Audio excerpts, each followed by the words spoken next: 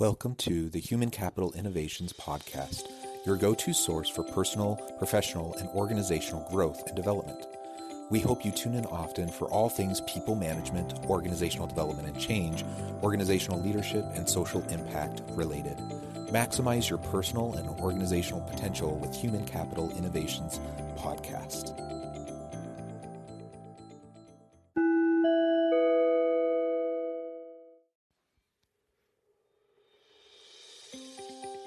Welcome to the Human Capital Innovations Podcast. In this HCI podcast episode, I talk with Murad Salman Mirza about taking an interdisciplinary approach to organizational development and change management.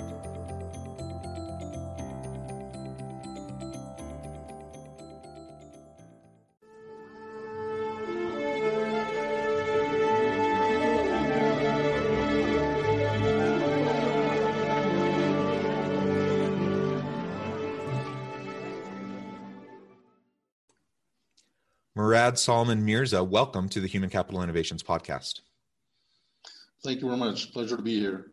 Yeah, I'm excited to have this conversation with you. I appreciate you taking the time. You join us from Pakistan, and it's in the evening there. It's morning here in Utah in the U.S. So recognizing the time difference, I appreciate you being willing to take time out of your evening to join us and share your insights and your experience with all of my listeners today. For all my listeners, Murad is a worldwide recognized expert in a variety of areas, but what we're going to be focusing on in our conversation today is taking an interdisciplinary approach to organizational development and change management. And as we get started, I just wanted to share his bio with everybody. Murad Salman Mirza is an innovative thinker and an astute practitioner with more than 20 years of multidisciplinary experience in organizational development, talent management, and business transformation in a rich array of roles, such as board member, senior executive, corporate manager, consultant, trainer, auditor, author, speaker, mentor, etc. He ended the last decade as globally ranked number 1 in HR and culture, top 5 in leadership management and change management, top 20 in agility, innovation, and future of work, and top 35 in customer experience by the world's first open platform based in the US for thought leaders, which is Thinkers 360.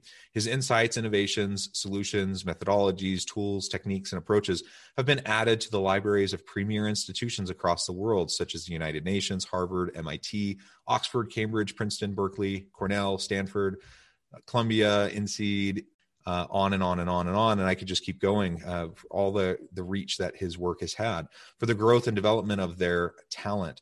He has successfully guided, trained, and enabled organizations from the services and manufacturing sectors in gaining competitive, strategic, and operational advantages through ingrained core values, cohesive corporate culture, fervent embrace of diversity and inclusion practices, and responsive organizational design and structures, incisive organizational development interventions, engaged talent management initiatives, robust management systems, astute use of technology, and an unrelenting focus on enhancing the delight factor for internal and external customers. Currently, he is advising, consulting, and doing training and development work and mentoring and speaking with regional and global professional forums. Additionally, he engages as a contributing author, blogger, and guest columnist for several prestigious publications around the world. Again, what a pleasure to have you joining me on the podcast today. I really appreciate your time and commitment to sharing knowledge in this area with practitioners around the world. And before we launch into the conversation about organizational development and change management from an interdisciplinary perspective, is there anything else you would like to share with listeners by way of background, personal context, or anything like that? Thank you so much again, Jonathan, for a wonderful introduction. And it's truly a pleasure exchanging my views with you. I think I just look forward to exchanging my insights based upon the experience I've had in working with different kinds of clients and in different countries. And I think that's the richness as I bring to this conversation as we move along. Yeah, wonderful. And, as we were talking in the pre-interview, you were sharing a little bit about your situation, during the pandemic, and you had just come from nearly a decade in the United Arab Emirates, and now you're back in Pakistan. But you truly are a global expert and have experience in many, many places. So I also appreciate that and am excited to pick your brain about some of these principles as they relate, not just within, a single context, like in the US, or a Western kind of a context, but really more generally. So let's start there. And I know you like to talk about, excuse me, how you focus on an interdisciplinary approach to OD, change management, and that type of work within organizations to shape cultures and to make sure that you have healthy, engaging environments for employees. So maybe you can start by describing for us your philosophy of OD and change management, and then we can get into some of the particulars around what that can look like in organizations, how we apply the interdisciplinary elements, and then look at some global differences around the world. Okay. So, Jonathan, I tend to view organization development as a broader pathway to achieving organizational effectiveness in terms of, doing various interventions throughout the organization. And change management is actually the pathway through which you can input a systematic methodology in terms of achieving those goals accordingly. So I think they're intertwined very closely to each other, but it's important to seek the ultimate goal and not just be lost into the tools and techniques of the things itself, because a lot of these change efforts and initiatives have a very high probability of failure if you're not looking at a broader picture, especially from a humanistic angle. And with the technology aspect coming in, it seems like everything seems to be gravitating towards automation, whereas we're looking or even actually marginalizing some of the things that are more important in this context, which is actually the human factor that needs to be kept in mind accordingly. And I'll give you an example. In UAE, there's a lot of effort being put into putting technology into each and every aspect of various organizations. Now, this has actually resulted into a lot of apprehension and problematic relationships between the employees and the management, because 90% or thereabouts of the employees are expats. So they're always looking at the possibility that they might have to wrap up everything, fold up their lives, however comfortable they may be, and just have to seek other avenues because their company is not actually aligning its own strategic imperatives with their own individual ambitions. So they're not pulling in the same direction together. So sometimes when a change initiative is announced, it actually results in ringing alarm bells for all these people in the workforce that start looking at the possibility that, hey, I might be actually a victim rather than be a facilitator for such a change. And that sort of brings in the mindset of a survivor, and then it sort of upends all kinds of positive initiatives, because there's an internal struggle that starts going in these organizations where everybody is looking for each other rather than everybody uniting as a team and working for the higher goal of making sure that the organization remains relevant and competitive in the digital age.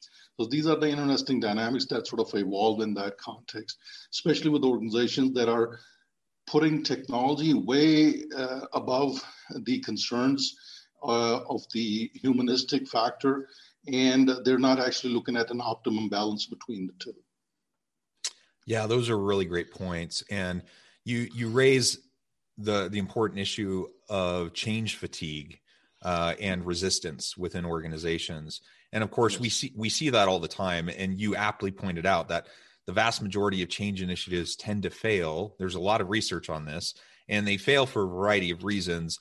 But a big part of it is that resistance component and the change fatigue that people are under. And so, even if the change is ultimately going to be a positive for me, for my career, for the success of the organization, just the sheer pace of change and the uncertainty that it creates can result in people putting up walls and barriers and resistance or deciding to bail and jump ship and look for positions somewhere else. And so organizations can start to lose their top talent.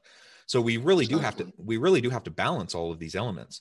Now, certainly advances in technology and disruptive technologies can and should be utilized within organizations to help them be more successful. But to your point, we need to be very thoughtful about that. We need to take a holistic approach to understanding the organization, its challenges, and the issues at play. And we can't forget about the human element, because even with automation and AI, machine learning, and other disruptive technologies, we are always still going to need people in order to do those things that machines can't do and probably will never be able to do. And if we alienate everyone in the process of going through OD and change initiatives, then ultimately we're shooting the long-term sustainability of our organization. We're shooting that prospect in the, ourselves in the foot, and ultimately it's going to be very difficult in the long run. And I think, maybe I'm reading into this a little bit too much, and I don't want to put words into your mouth, but as we're framing the beginning of this episode, talking about interdisciplinary work and the importance of that in OD and change, in my mind, that largely is aimed to address those issues that you just described. As we're trying to take a holistic approach, which requires a systematic, holistic way of viewing the organization and its people and all of its challenges.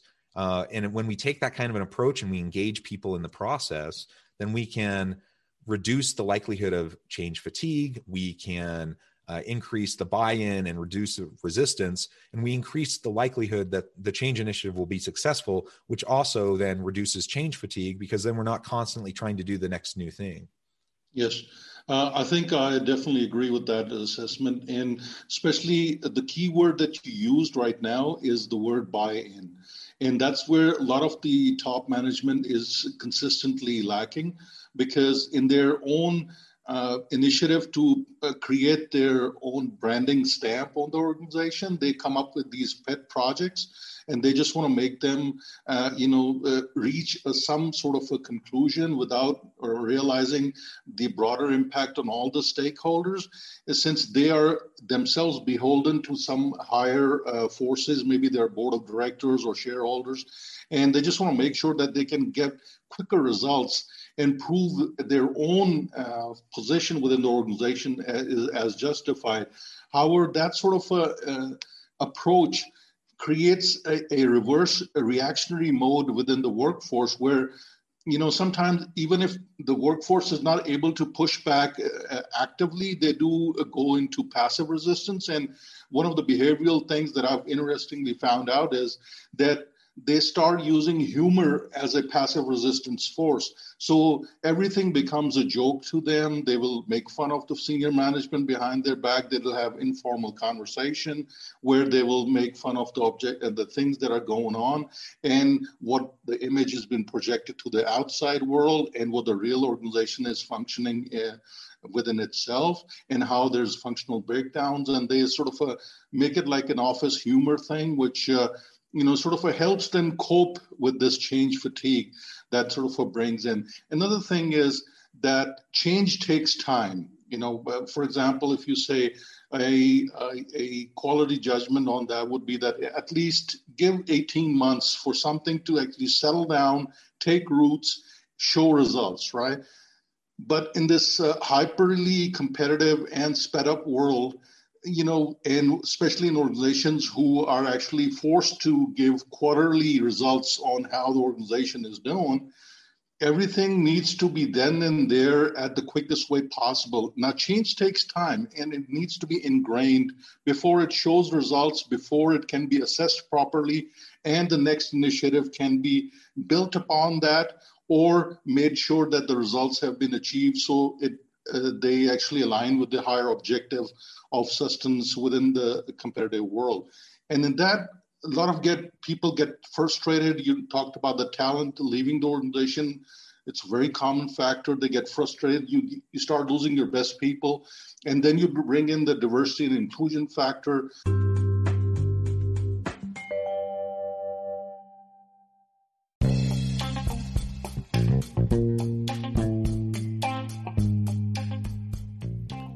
I'm excited to announce the publication of my new book from HCI Press, The Alchemy of Truly Remarkable Leadership: Ordinary, Everyday Actions that Produce Extraordinary Results. Consider how the nature of work has shifted over the past 50 years. With increased globalization, rapid technological advancement, and the shift in economic composition, the average job of today looks very different than the average job of 50 years ago. What will the jobs and organizations of tomorrow look like? Moreover, what does this all mean for organizational leaders? What are the core competencies and capabilities of organizations and their leadership that are prepared for continued disruption and geopolitical and socioeconomic shifts?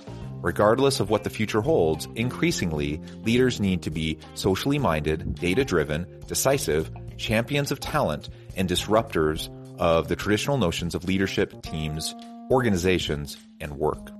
The Alchemy of Truly Remarkable Leadership will help you to explore your own leadership competencies and capabilities and consider ways to apply and implement them into your workplace and personal life.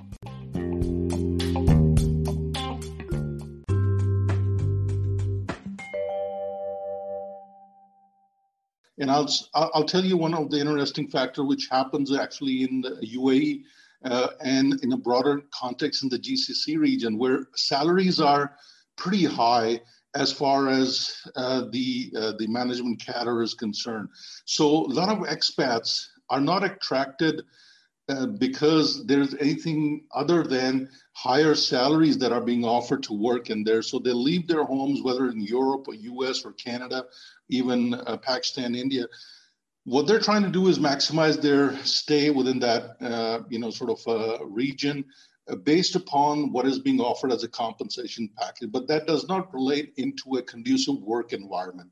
So they're already tolerating a lot of the imbalances in terms of, hey, take this salary, resist the negative consequences of a bad or a regressive work environment, and make sure you stick around long enough so you can earn so much that you can take the next jump.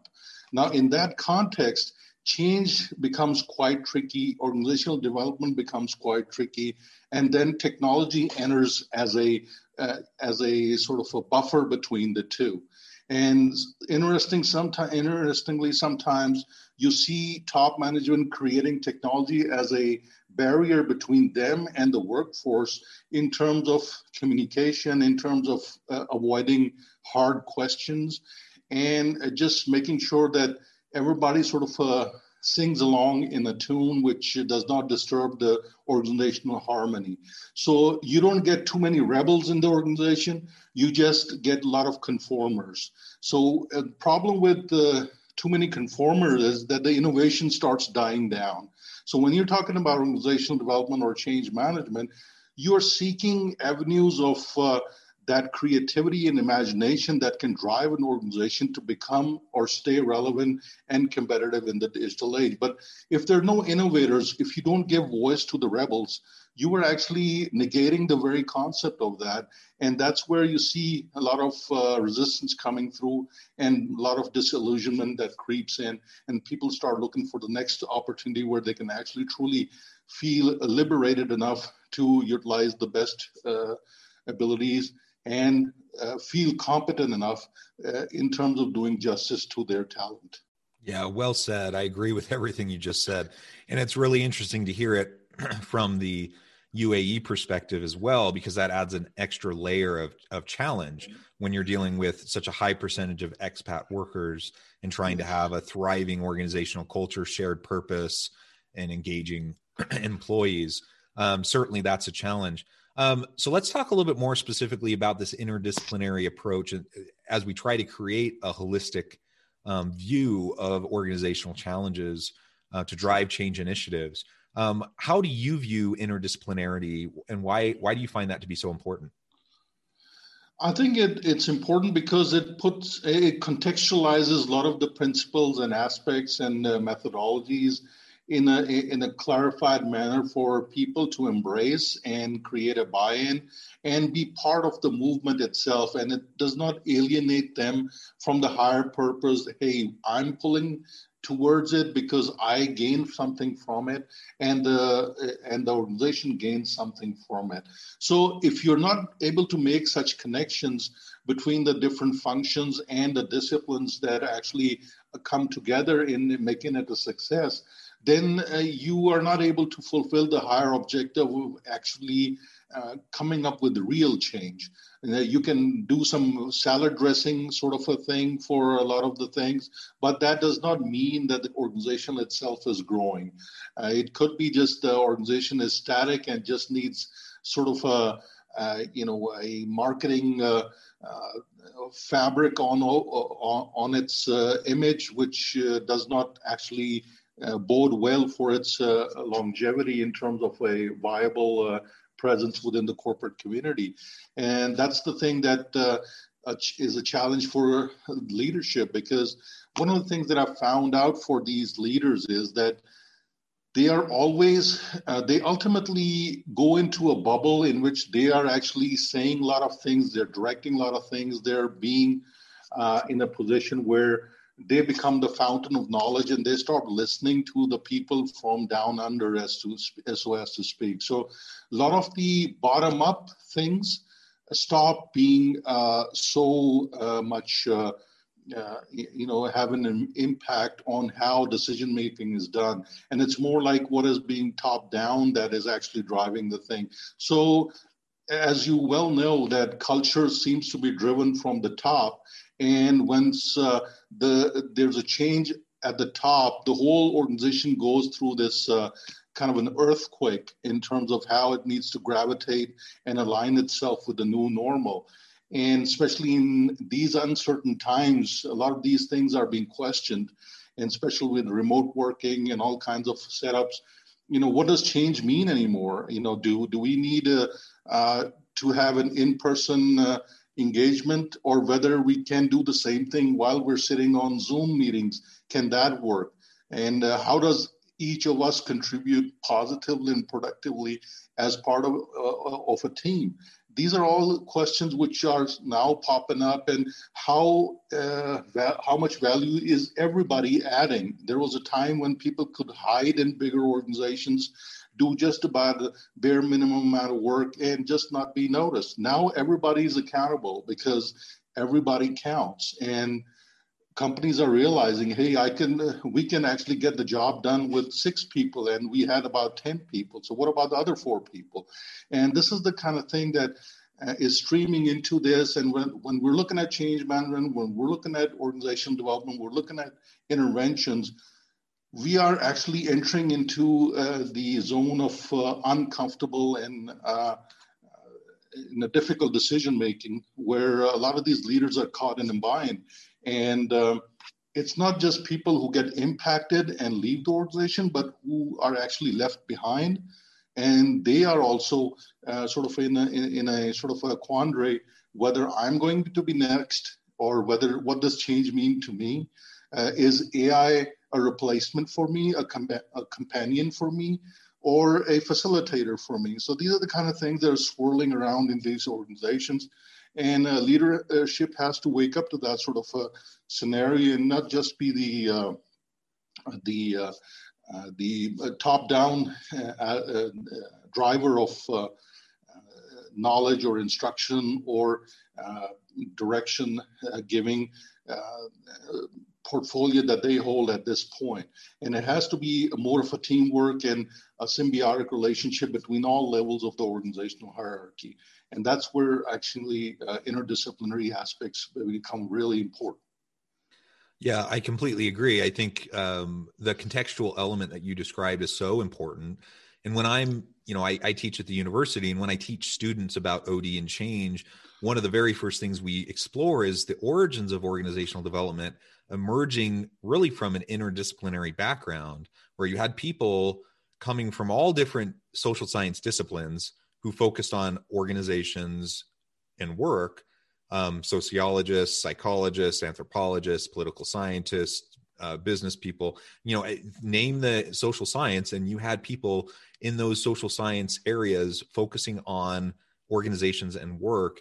And slowly the field of organizational development as an interdisciplinary field started to emerge. And we can't forget that, because it's essential that we utilize a wide kind of range perspective, where we open our aperture, the aperture of our understanding, and we utilize a wide variety of tools and techniques, and not get stuck with, a specific tool. That's one of the beefs I have with some consulting agencies, is they tend to have, their secret sauce, so to speak, that they claim is that they've hacked the code, and they know exactly what this, the specific thing is that organizations need to do. And frankly, that's nonsense, because every organization is different. You have to approach each with fresh eyes, and certainly you can utilize experience and expertise and knowledge to inform, but largely you have to address every new organization with fresh eyes to be able to tackle it. And you have to look at it from a systemic, holistic approach that is inherently interdisciplinary. I recognize we're about out of time, but I did want to give you a chance to also share if there's any other thoughts or perspectives you had about OD and change from an international standpoint, any major differences you see globally, and then we'll wrap up for today. I think I've truly enjoyed my conversation with you, Jonathan. I think what is really important is to realize that geographical and regional differences that come into this sort of equation are driven by the certain cultural norms and perspectives which are unique to those places too. And sometimes when you're being part of a multinational and you're driven a corporate agenda, you have to be careful enough to make sure that you have an accommodation for these kinds of differences within the organizational hierarchy. So if you're driving change in a country where you're running a subsidiary where expats are dominating senior positions and the local population has no hope of rising to those positions, there's already an inherent problem in terms of the workforce dynamics. So if you're trying to make some change, you have to understand these organizational behavioral issues, which are actually bubbling right beneath the surface. And if they're not tackled, then you just create a lot of problems which might pop up at the wrong time, and people become skeptical of any change or organizational development interventions. And that's where the clashes can occur. And although you might have an organizational culture, so as to speak, but there are a lot of subcultures which are also existing. And whether those things are not tackled, if those things are not tackled properly and timely and effectively, these things can actually mushroom into much bigger problems. So I think those things need to be watched out very carefully, and especially when you're dealing with remote working and you're looking at hybrid working. You're looking at new environments, a new way of connecting with each other. And I'm all for management philosophies and tools and techniques, but in the end, it's human relationships that need to be reinforced, because in the end, how do you define an organization? If it's a group of people that actually are pulling towards this unified goal with their individual ambitions all sewn in terms of, making sure that they are also internally satisfied and motivated and gravitating towards the higher goal of organizational excellence, then everybody has to be pulling together. But you have to understand that organizational behavior things, which are actually all the time bubbling. And unless you get a grip on that, these higher initiatives are liable to fail. Yeah, absolutely. Well, thank you. It has been a real pleasure talking with you today. Before we close, I just wanted to give you a chance to share with listeners how they can get in touch with you, get connected, and find out more about the work that you're doing, and then give us the final word on the topic for today. Thank you. I can be reached on LinkedIn. I'm a very active person on LinkedIn, and I actually do write a lot, and those writings are published and they're available on my profile too. And that's one of the things that I actually do in terms of disseminating knowledge, especially on the projects I work with clients or the engagements that I have with the wider corporate community, or my engagements at the professional and regional and professional forums on a global scale. So please do connect with me on LinkedIn. I would love to have you there. As a parting point, I would just like to say, and I always remember this, remember Maya Angelou's famous words. She said, people will forget what you said, people will forget what you did, well, people will never forget how you made them feel. So if you're looking at organization development and change management, make sure those feelings are catered well and effectively, because without those, these things can seep into a lot of the other aspects that you're trying to improve, and they can nullify all the positive initiatives that you might actually be willing to engage in, but you might come up with so much passive resistance that they just don't have a high probability of succeeding. So good luck to everyone. Yeah, absolutely. Well, thank you so much. It has been a pleasure. I encourage listeners to reach out, to get connected, find out more about what Murad can do for you and how he and his work can assist you. And as always, I hope everyone can stay healthy and safe, that you can find meaning and purpose at work each and every day. And I hope you all have a great week.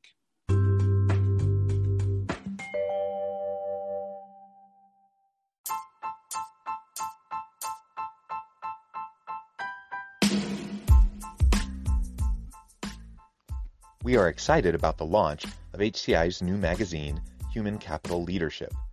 Human Capital Leadership is a free, interactive e-magazine designed to help individuals, leaders, and organizations find innovative approaches to maximize their human capital potential.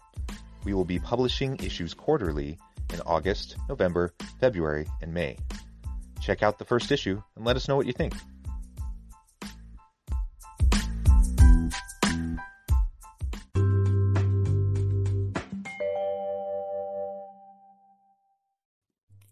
Thanks again for joining us for this episode of the Human Capital Innovations Podcast. I hope you stay healthy and safe and that you have a great week.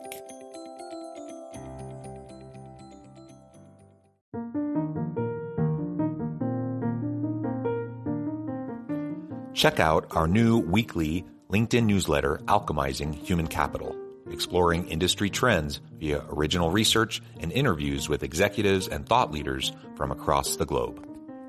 We look forward to having you join us.